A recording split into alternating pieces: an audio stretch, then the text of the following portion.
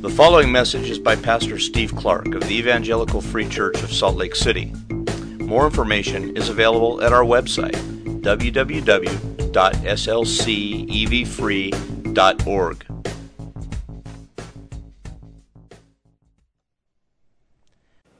Father, you are the giver of life. You are the sustainer of life. Ultimately, you are the taker of life. All of life is in your hands. And at times, you give us some new and maybe deeper understanding of that. We think about some of the events of yesterday, and we see the whole spectrum, all in one day. Physical life from cradle to grave, even spiritual life. And I pray, Lord, that you would give us some sense of the weightiness of what life is. You say in your word that it is wise to go to the house of mourners. We come to understand something about life. I think we also can understand something about life in the presence of new babies, and thinking about people's spiritual condition. There are many ways you can teach us, and Lord, I pray that you would teach us through these events and through others, through your scripture today, that you would teach us about life and its importance, the need to make the most of every moment, the need to be involved in your global cause of seeking and saving the lost, bringing glory to the name of Jesus in people's lives from one corner to the other of this world. Lord, for the particular people who are involved in these particular events that we celebrated yesterday or commemorated yesterday, would you give grace to them in different ways as needed? I pray particularly for the Horton family, and I pray, Lord, that you would be present with them. With those who don't know you, would you give them comprehension of you? Would you open their eyes and show them yourself? For those who do know you in that family, give comfort and peace. Give grace to them all, I pray. Lord, we come to your word today, seeking to learn from you, seeking some sense of celebration of you and some sense of humbling before you. Would you be the teacher? Would you open eyes today? That's my hope and my prayer, that Christ would be exalted, that we would be changed and grown and developed. Would you do that, Father? We pray this in Christ's name. Amen.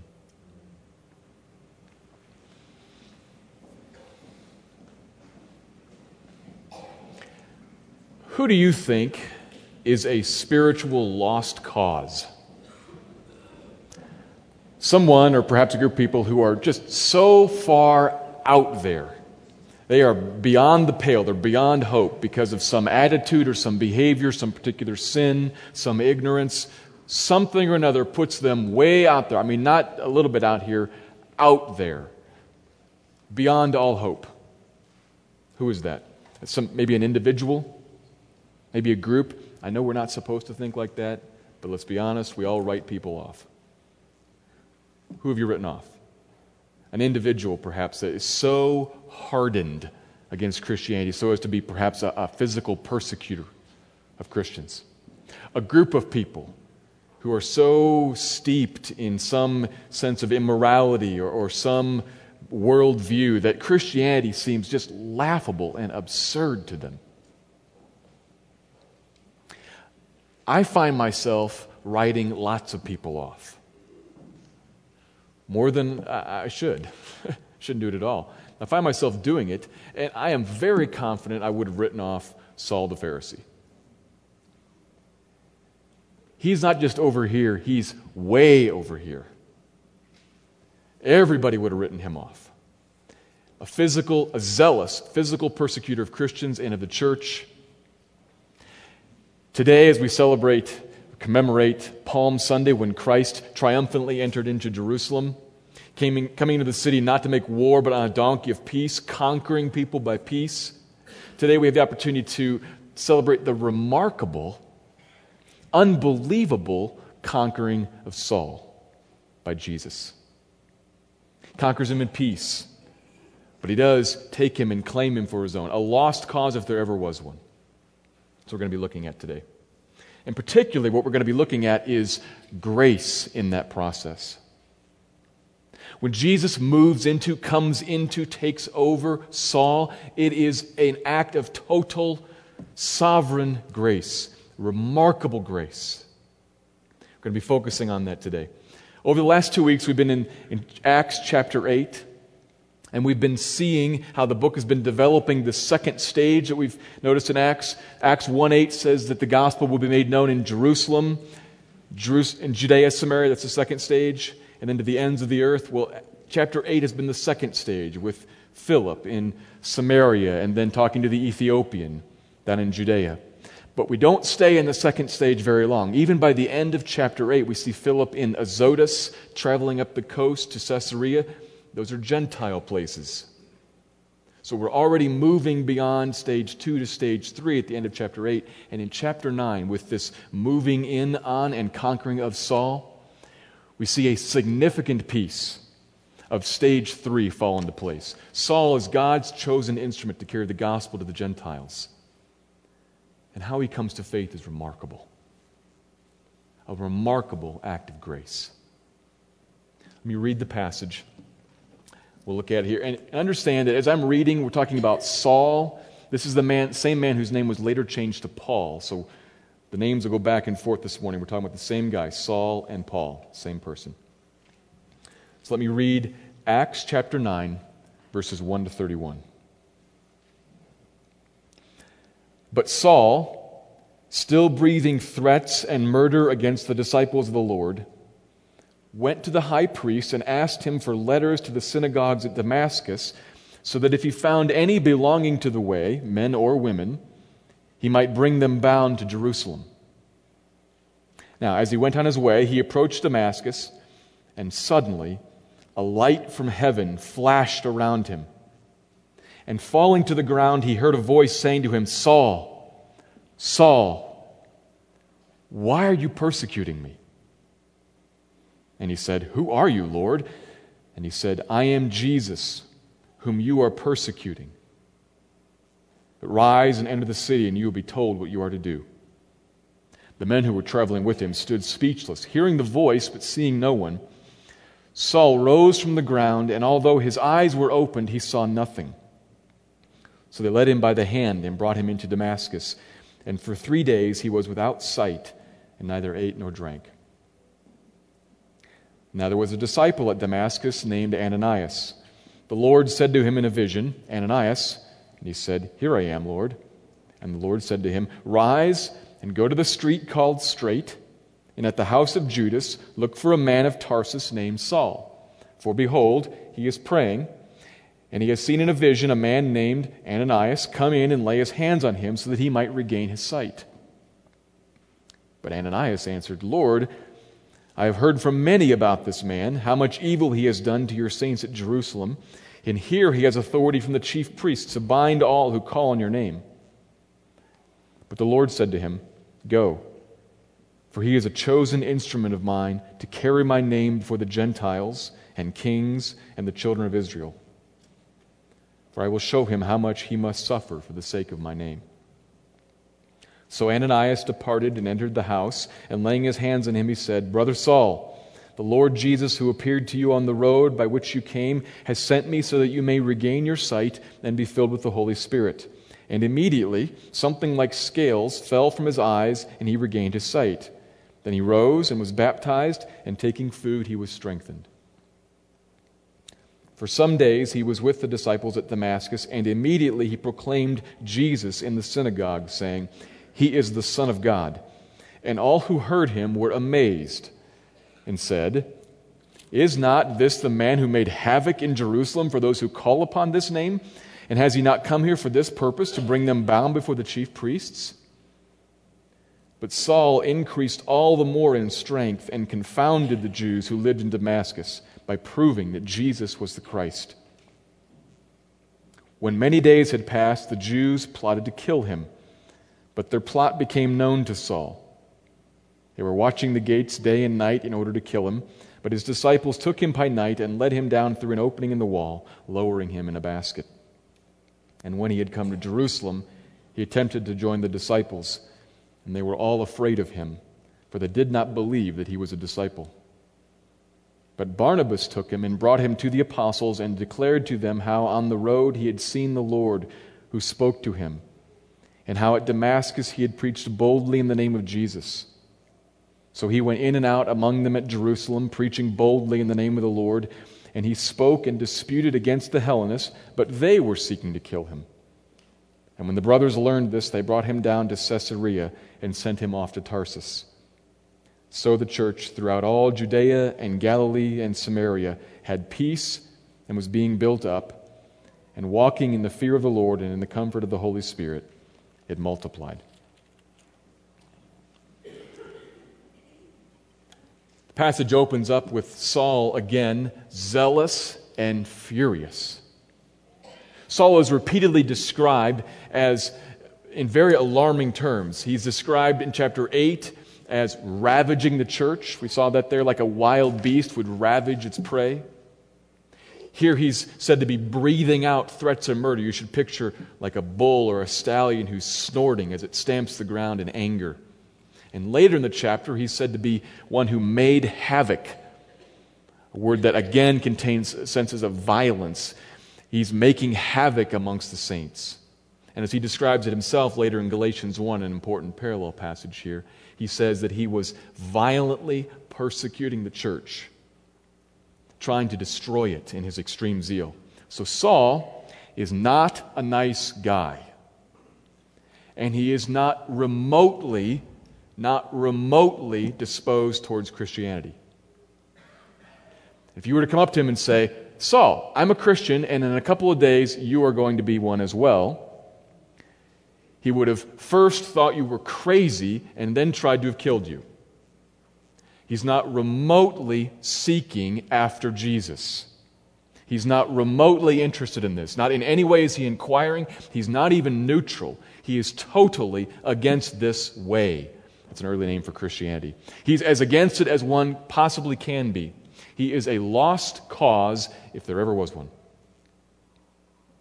And he's not even just content to be against it in Jerusalem. The reason he's on his way to Damascus, you see in the text there, he's chasing it down. He wants to stamp this thing out. He's very aggressive in this. His extreme zeal. But a funny thing happens on the way to Damascus, pursuing the followers of this blasphemous Jesus. Jesus appears to him shining from heaven and strikes him down dead in judgment. No. That's not what happened. And that's remarkable. We've read this, you know this story, so you miss what's remarkable in it. What should Jesus have done? Appeared from heaven and struck him down dead in judgment. But he doesn't. That's not how it goes. Jesus appears to him in a shocking revelation of glory. Paul tells this story later in chapter 26 and says that it was actually physically Jesus that he saw for a moment before he went blind. He appears in shining, blazing, lightning glory. Heaven's peeled back and Saul sees him. And all of them, it says later, all of them were knocked down temporarily. The others got up, but Saul is immobilized on the ground, captivated by this vision. And it says to him, this vision, he doesn't know what it is, Saul, Saul, echoing the calls in the Old Testament. Moses, Moses, Samuel, Samuel. What are you doing? It's a rhetorical question. What are you doing? And he knows he's talking to something or someone divine. He just says, who are you, Lord? And the answer clears up everything and simultaneously must have been terrifying. Who are you, Lord? I am Jesus. Now, grammatically, it's the perfectly normal way to say, I am Jesus. That's how you'd say it in Greek. But in this context, with the heaven peeled open and the voice from heaven in the shining glory, I am... It's the name of the Lord from the Old Testament. You read in the Old Testament, L-O-R-D, all in capital letters. the name of the Lord. Jesus says, I am Jesus. So it's perfectly normal, but in this context, I have to think that Saul heard something else. And he certainly sees something else, and it must occur to him, oh my God, it's true. And I'm in trouble. He is who they say he is. Oh my God. I have been making war against these Christians, but I actually have been making war against God. Why are you persecuting me? Says Jesus. Not why are you persecuting them? He's so closely connected to his people. He so closely identifies with the suffering of his people that it is his own. Saul's attacking them and he's attacking God, and he just realized that. Oh my God. What's going to happen here? Well, he's got Saul's attention, but he does not kill him or strike him dead. And he doesn't so crush his personhood that he turns him into some sort of a robot or a machine. He's talking to him. What are you doing? Saul, what are you doing? It's me, Jesus. Now get up, go into the city. I've got a message for you. Now, in other accounts, this is such an important story. It's told twice more in the book of Acts by Saul, Paul, and then it appears several times in his letters later, different aspects of it. We learn more about what was said there, but here, this is all we have here. He says, get up, go into the city. I've got something for you. And so he gets up blind. Probably, he's physically blind. It's probably symbolic as well, as blindness often is in the ministry of Jesus. It's probably symbolizing how he's spiritually blind and needs to have that spiritual blindness removed. But he gets up blind and is led into the city, humbled before the Lord. He fasts and prays for several days, waiting for God to remove the blindness. Meanwhile, in the city, God is sovereignly at work in someone else's life, a man named Ananias. Appears to him in a vision as well. He's going to use this means here to accomplish an end, just like he always does, very often does. Ananias, I want you to go over to a certain house on a certain street. He gives him directions. I realize if Saul's come to town, Saul's probably staying with people who are somewhat sympathetic to his viewpoint. So he's literally walking into the lion's den. I want you to go into the room where this guy Saul from Tarsus is. I want you to do something. I want you to lay your hands on him. He's praying. He's my chosen instrument. And Ananias balks at this because he's heard about Saul. Everybody's heard about Saul. Are you sure that he's not on our team, God? And that's going to be rather suicidal for me to go do that. Yes, he's my chosen instrument. He's not a volunteer. If you just read the story, you realize Saul didn't volunteer. Saul got picked.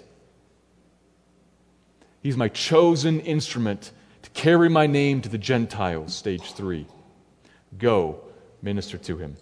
So Ananias does. He does as he was commanded. Saul regains his sight, sees, is filled with the Holy Spirit, is baptized, presumably by Ananias.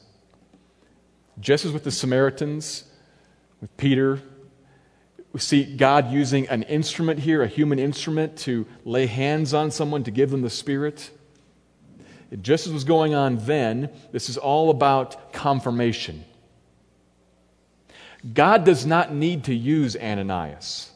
He's capable of not using means. He just appeared out of the clouds to Saul. Now, he'd used a lot of means in Saul's past, surely, but he just suddenly appeared out of the clouds to Saul. He could have done anything to him, but he chooses to use Ananias to go do this, to lay his hands on him and pray for him that he would receive the Spirit, receive his sight, to baptize him. Why? Well, think about what it would be like for the church if Ananias wasn't involved in this. We can look ahead and see what it was still like for the church in Jerusalem, even after Ananias was involved in this, even after he had a little bit of a track record. If Saul walks out of this house one day and says, I'm a Christian now and I want to go hang out with the church, nobody's going to believe him. Surely that has to be a scheme for us to reveal ourselves so that he can gather us all together. But you involve Ananias, and Ananias says, I had a vision. God appeared to me, told me to go to a certain place and do certain things. It was just like he said. I found the guy just where he was, in just the condition he was. I put my hands on him and prayed.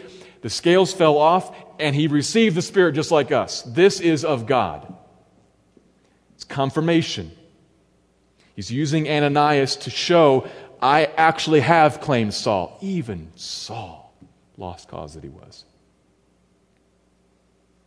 Ananias does it. Saul's brought in. See a couple of things happening then, verse 21 and 22 and following. He's preaching now in the synagogues. And everybody's shocked by this. Can you imagine the first time he walks into the synagogue, everybody in the synagogue knows what they're going to hear, and they hear the exact opposite from him. I thought you were sent here to arrest people who say what you're saying. And now you're saying it? And by the way, that seems pretty sound. He's on his own turf, arguing from the inside out. He knows all of this stuff. What a marvelously prepared instrument. He knows it all, and he turns it right inside out and is arguing in the synagogue with Jews that Jesus, in fact, is the Son, the Messiah. And he's confounding people because they would love to be able to stop it, but they can't. The argument of, that's not true because eventually doesn't work. It does when you've got kids, because I said so, but when you're arguing with adults, you've got to have reasons, and Saul's got a lot of good reasons. He's a really effective communicator, a really effective arguer. Boy, Jesus picked a good guy. Well, they're so angry that they want to kill him. He's driven out of Damascus. You see a couple of vague time references in here in verses 19 and 23, for some days, when many days had passed. Luke's not real concerned to give us a timeline here, but if you compare this to Galatians, you realize that actually 3 years pass right here. Perhaps not 3 full calendar years, but a span over 3 years, during which he leaves Damascus, goes to Arabia, comes back to Damascus, then goes to Jerusalem. So there's a lot of time that's passed in here, where Saul's had a lot of ministry experience, he's learned a lot, he's continuing to minister, continuing to preach, growing in strength, probably spiritual strength as well as knowledge, understanding of how these things fit together. When he comes to church in Jerusalem, years have passed and they still don't believe it. So shocking is this. We take it for granted. We read all Paul's letters, we know he's a Christian. You understand, when you put the timeline into this, years have passed and they still think it's a scam. Because they just cannot believe that lost cause Saul would be saved. Well, Barnabas comes along, introduces him to the apostles. He is welcomed in for a brief period, preaches up a storm in Jerusalem. They want to kill him. And so the brothers finally ship him off to Caesarea and then to his hometown in Tarsus, Gentile lands. He's sent out by persecution even to the Gentile lands. This man who was the pursuer of the fugitives to persecute them is now the pursued, persecuted fugitive, chased to Gentile lands.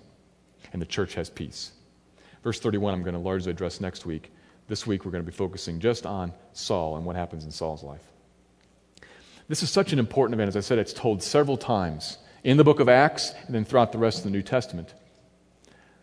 What are we to learn from it? It's not just, I've said this before, history in the Bible is not just FYI history. So you know, here's what happened. There's a point to it. There's something that we're supposed to learn. What is it? We need to read this story, as you should read all the Bible, and say, what do I learn about God here? And how am I supposed to respond to that? Well, look at this. What do we learn about God? What comes out to us about God and His working here? And how should we respond? You put it like this. I think the main point that we should be taking out of this story of Saul's conversion, there are several minor things we could learn, but the main point, we put it like this. We should praise, hope in, and tell of the glorious grace of God. Praise, hope in, and tell of the glorious grace of God. Grace that saves lost causes for the sake of saving other lost causes. Where is he sent? To the Gentiles. Boy, they're a lost cause too, from Israel's perspective. This is grace here that saves for the sake of saving others. And we should praise God for that, trust in it to be still active today, and tell of it everywhere. It's the main point we're working towards this morning. I want to approach this text by asking it two questions. Asking and answering two questions, work towards that main point. Here's the first question. How is Saul saved? Read the story. How is Saul saved? And I'm not getting at the play-by-play anymore. We've already done that. What I mean is, how did this come to pass? What caused it? And the answer is, he is saved by the sovereign grace of God. Saul is saved by the sovereign grace of God alone. Not joined to any work that he does, not joined to any effort that he does, not in any outreaching or seeking or hoping in himself. It is the sovereign grace of God all by itself alone that saves him. Grace is an unearned, undeserved, unmerited blessing or favor from God. Now, we can extend grace to one another. I'm talking about in this context, spiritual context, grace from God is by definition unearned. It is never an obligation on God's part. If it is an obligation, it's not grace. It's a payment of some sort. All by itself, it is a blessing given from God. And He gives all kinds of blessings. The fact that you're going to draw another breath here in a second is grace from God. You don't deserve that, but He gives it to you. And again, there's all kinds of grace. We're focusing on saving grace here. Saving grace, undeserved. Clearly, the blessings given to Saul in Acts chapter 9 are undeserved. What does he deserve? Just like us. What he deserves is wrath and punishment. Period. That's it. That's all that he deserves. That's all that he's earned. But astonishingly, God gives him grace instead. Something that he'd never dreamed of, in no way even asked for or imagined. He gives him salvation. He gives to Saul Christ and His cross, which Saul scorned, but God gives it to him. He gives him a relationship with Jesus. Jesus speaking to him, relating to him, talking to him. He gives Saul the Spirit living inside of him. He gives him relationship with a body here and forever. He gives him a purpose in life. We'll come to that a little later. There is grace after grace after grace, all unearned, all given by God in saving him. Washes away his sin, fills him with the Spirit, gives him a new life direction. This is amazing. He saves him spiritually. He also saves him physically here. We see that in a couple ways too. It's not the main emphasis. But he saves him from death a couple times too. There's grace all over this. None of it deserved. As Paul would later write, 1 Timothy 1, the grace of the Lord overflowed to me like a river at flood stage, rushing down, washing away all of his sin, all of his pride. He's humbled. Changes the direction of his life, all by grace. God is amazing to give Saul this, all of this. But this passage isn't just about saving grace. You need to add in an adjective, one adjective to make especially clear what saving grace is. It is sovereign saving grace. Saul is saved by sovereign grace. That's important. Grace that only because it comes from God Himself, because it comes from God, it is grace that reigns.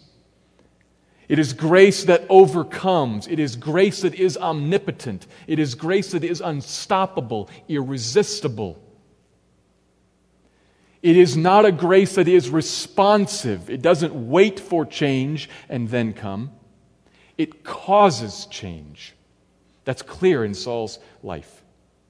It is not grace that waits for faith to arise. It is grace that precedes faith. On the road to Damascus, Saul doesn't believe a word of this. Not a little bit, not a halfway, none. He doesn't believe any of it until something happens, and then suddenly he does. What happens? God steps in and pours grace on him. God does. Just like everybody else, Saul is saved by grace through faith. But which comes first? Grace does, not faith. Grace comes, then he believes. That's really important to understand.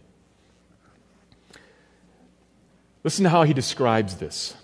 These are Paul's own words, and he's writing about people in general. But you hear him write this and you think, where did he get this imagery? From his own story.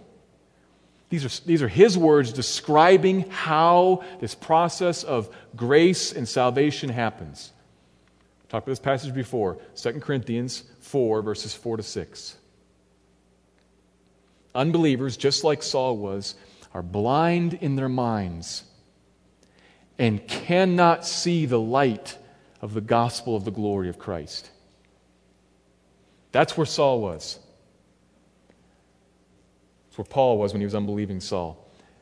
Until God comes in and very literally knocks him down, humbles him, and then reveals something to him. As he put it later, he says in Galatians 1, it pleased God to reveal to me his Son. God decided to do something, to reveal to me his Son. Language of Corinthians might put it like this. God who said, let light shine into darkness, shone into me, and I saw. That's right off the Damascus Road. Generalized to describe all conversions. Grace comes, and then sight comes, and then faith comes. It is sovereign grace that carries away blindness. It doesn't wait for blindness to go away itself, and then give grace. It's really important to understand this. And understand, as we're talking about all this, we're talking about Jesus triumphantly appearing and entering into him. We're dancing all around the edges of the doctrines of election, predestination. Those words aren't in this text. They aren't in last week's passage, but we're moving all around the edges of it, seeing those things at work here. So we could talk more about that, but we're not going to. We're going to stay right here and say, what are we supposed to do with sovereign grace? Grace that comes from God and changes people. Doesn't wait for people to change first and then come. What are we supposed to do with that? I think there are two things that come to my mind, two applications, a personal one and a missional one. Personally, there's something here that occurs to me when I read verse 16. He says to him, "For I will show you how much he must suffer for the sake of my name." So there are two things going on here. There's the grace of God coming to Saul and a declared path of suffering coming to Saul. These things fit together here like this. Think about, what do we usually do when we suffer? We complain. Usually, not always. We often complain. We think, my life is terrible. Woe is me. Maybe we long for the grass that's greener on the other side. In some sense, we're not content here. Maybe we even blame God for it. After all, you could have stopped this, but you didn't. Why not? You brought this to me. Why won't you answer my prayers and change these things, make them better? It's possible that we begin to blame God too. Whether that be from the mission that he's assigned to us, as is with Saul, or just any suffering in all of life. We suffer. We hurt. Things happen in life that are painful, that are sorrowing. That's one reality. And right next to it is the reality that God has poured sovereign saving grace on me. What happens when you put those things together? Here's what happens in my life when I put those things together. I can look at these things and I say, yes, this life is hard. But, on the other hand, something remarkable and life-changing has happened to me that I did not earn, did not even think of, didn't pursue, didn't half merit. Something happened to me that was given to me that's remarkable. And now I stand with this God who saved me because He wanted to save me, who loves me because He wanted to love me. I am so much with Him, all by His design, all by His working, not by mine. He said He's so much with me that the suffering that I go through, He identifies with and says, that's my suffering. Whether it's you being persecuted, I'm being persecuted. It's you going through something, I'm going through it with you. He's so close to me that when I move over here, in my mind at least, there is some sort of a yes, but thing that happens. Yes, this is hard, but I have a God that is so good to me and so much with me that I'm not getting ripped off. I'm not getting shortchanged. I'm not getting abandoned. I'm not being unloved. I can't be. Look at this. He wouldn't do this and then abandon me to this hardship. He must be with me in it for some purpose, for some reason. There's some things in my mind there that I don't exactly know how A connects to B, connects to C, connects to D, but at the end, I find some relief. I say, if the gospel is true, if He has worked to save me by His work, somehow that relieves some of the pain in the pain. It allows me to, as Paul would put it, to be sorrowing but rejoicing at the same time. Not only sorrowing. When I find myself complaining, I say, what do I actually have to complain about? Yeah, this, but this. Look at this. Seems to me that if you can hold these two things in your mind at the same time, if you hold this grace in your mind, a grace that you didn't earn and can't lose because you didn't earn it to start with, if you hold that in your mind right next to the suffering, it enables it to be endurable, even purposeful. Even, I would go a step further and say, it provides the foundation by which you can step into something that's going to cause suffering, knowing my heart is actually fastened over here to this God who deals with me in grace. Follow that last part. Because in Saul's life, those two things are really important. He never forgets this story. Tells it all the time. While he's being shipwrecked and stoned, etc. I have this suffering, yes, but I have a God who has poured grace on me like a flooded river. Sent me into this, yes, but not alone. Comes with me, suffers along with me. My heart fastened to Him can endure this. I don't know if I've communicated that very well or not. It's kind of hard for me to, as I said, I don't know how exactly all those dots connect, but there's some connection there between this gospel that comes by grace to me and viewing life that's hard without complaining and without sorrowing excessively. There's a balance there. The personal angle. The missional angle, I think, begins to move us beyond just ourselves to other people. And we look at people who are lost causes and say, no way that guy can be saved. No way. This story, though, says something other. We should hope and trust in this grace. When we look at friends or loved ones who aren't believers, we are often prone to write people off. In think that they're way, way out there, and so we stop praying for them, we stop witnessing to them, we stop serving them, we stop loving them, we kind of draw back into ourselves. That's too hard. He's too far gone, etc., etc. This passage should encourage us. Nobody's beyond means. Nobody's beyond hope. Nobody's too far out there or lost so much that they can't be found. If God wants to awaken them in a moment, He will. And He will use means. That's coming to the second point here. But this should speak to you. You should be reminded of this story and have hope and witness. Great hope and witness. That's how Paul takes it. 2 Timothy talks about how I endure everything for the sake of the elect, that they too might obtain salvation as in Christ Jesus. There are elect out there. That's Paul's word, not mine. And for their sake, knowing that they're out there somewhere, I endure everything, all the suffering that's been appointed to him. He fastens his heart on Christ and the grace poured out on him, steps out, trusting that same grace to seek and save certain ones. Who knows who? He doesn't. So he endures everything for everybody. Preaches to a crowd that's going to stone him, knowing that somebody out there will be awakened by this.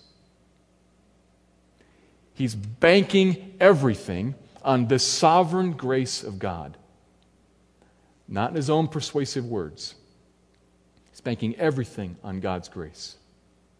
Gives him hope in mission. First question, how is Saul saved?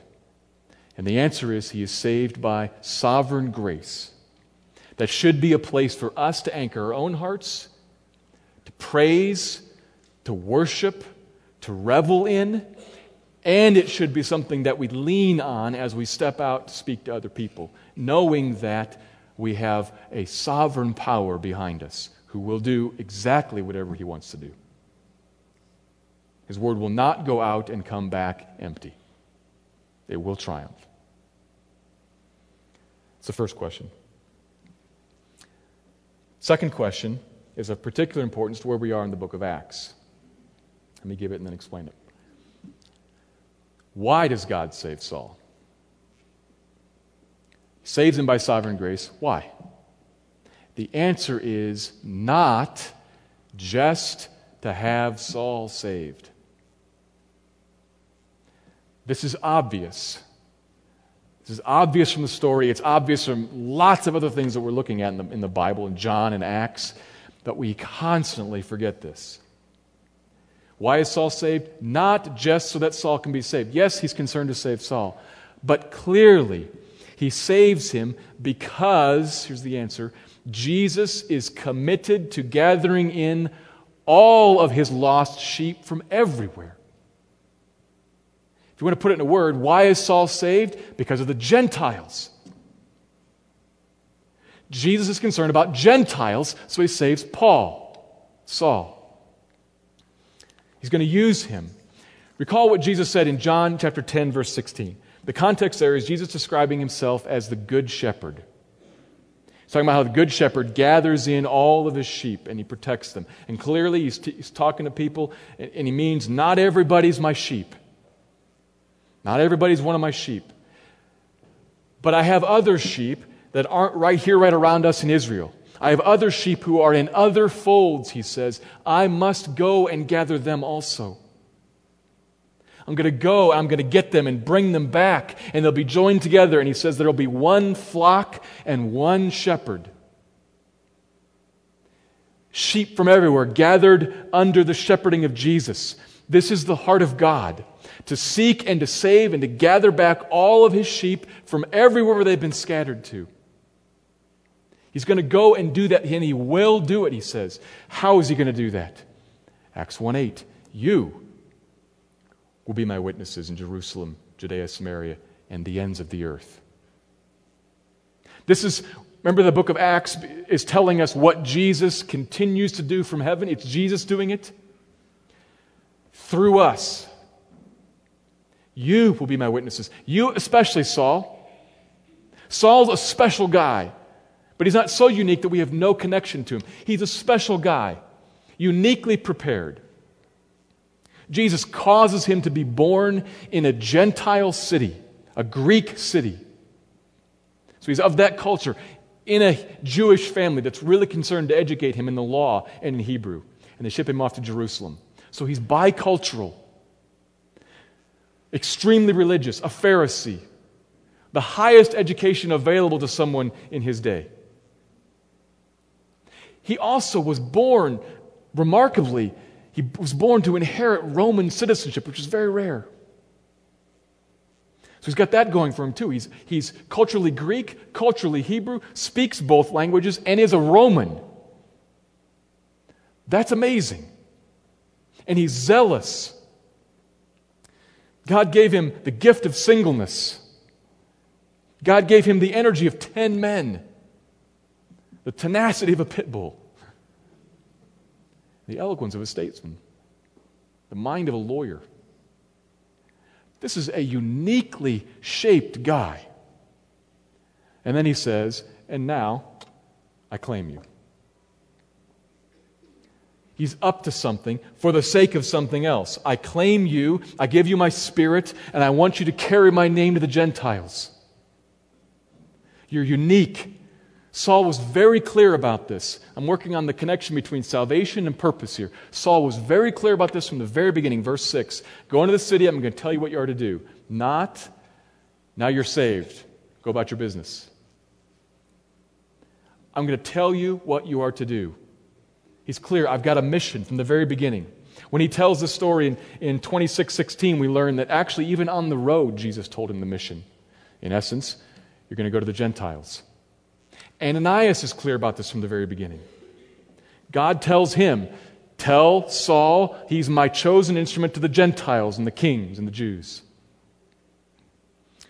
Saul immediately then begins to take up that task of preaching boldly. It says that several times. Preaching. Christ. Jesus is the Christ. When he writes about it later, Galatians 1, he says, I already mentioned this first part of the verse, he revealed his Son to me in order that, purpose, not so that I'd be saved, but in order that I might preach him among the Gentiles. Purpose.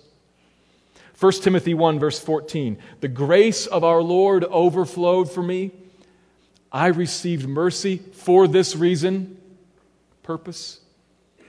That in me, as the foremost of sinners, Jesus Christ might display his profound patience. Purpose. Flooded by grace and mercy for a reason, for a mission. Sovereignly saving Saul.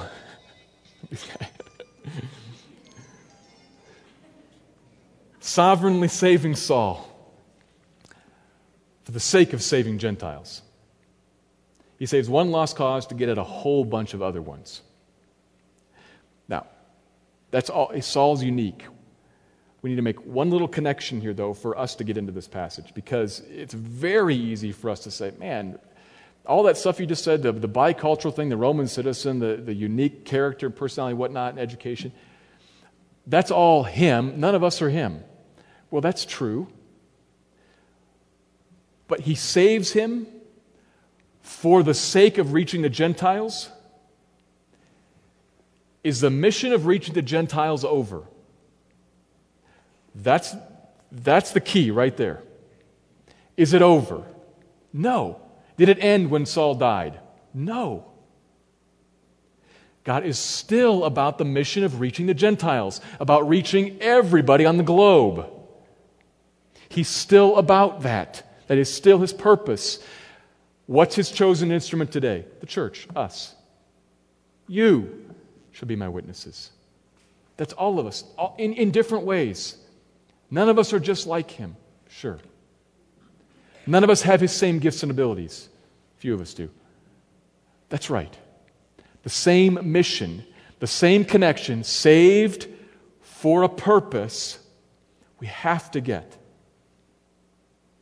What does that mean practically? It means that every one of us here should be going through the day thinking. I'm saved for a purpose. What's the purpose? To make Christ's name great among the nations. Right here, overseas, in my neighborhood, in my office place.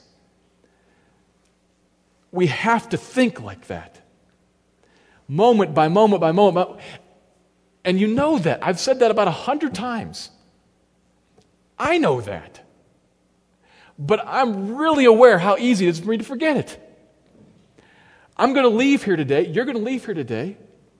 And I'm going to think, now I can go home. And I can go about my business. And this mission, for the sake of the Gentiles, his name among the Gentiles, I'm going to set that over here, and I'm going to come back to it Tuesday morning when I've come back to my study here. Hopefully I won't. I just said this. Hopefully I won't do that. But I very commonly do, and I bet you do too. I'm not telling you anything you don't know. I'm not telling you anything you haven't heard last week or the week before that.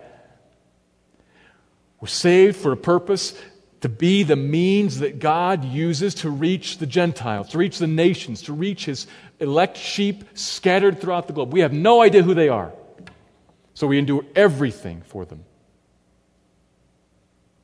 And we can do that if our hearts are fixed on Christ and his amazing grace for us. You've been saved from something. You've been saved from sin and wrath. You've been saved to someone. You've been saved to Christ, relationship with him. And you've been saved for something. For the sake of making Christ's name known among the nations. Tell of this grace. Tell of it. Sometimes in long, complete gospel presentations, sometimes in little snippets. Tell of it. Live as a champion of this grace. Live amazed by it. Live with it on your lips, because it just is amazing to you.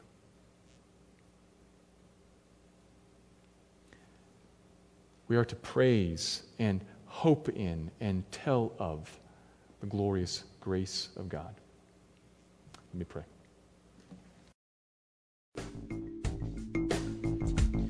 Thank you for listening to this message by Pastor Steve Clark of the Evangelical Free Church of Salt Lake City in Salt Lake City, Utah.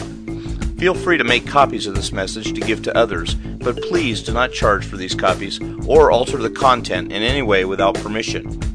We invite you to visit our website at www.slcevfree.org or call us directly at area code 801-943-0091. Our mailing address is Evangelical Free Church of Salt Lake City, 6515 South Lion Lane, Salt Lake City, Utah, 84121.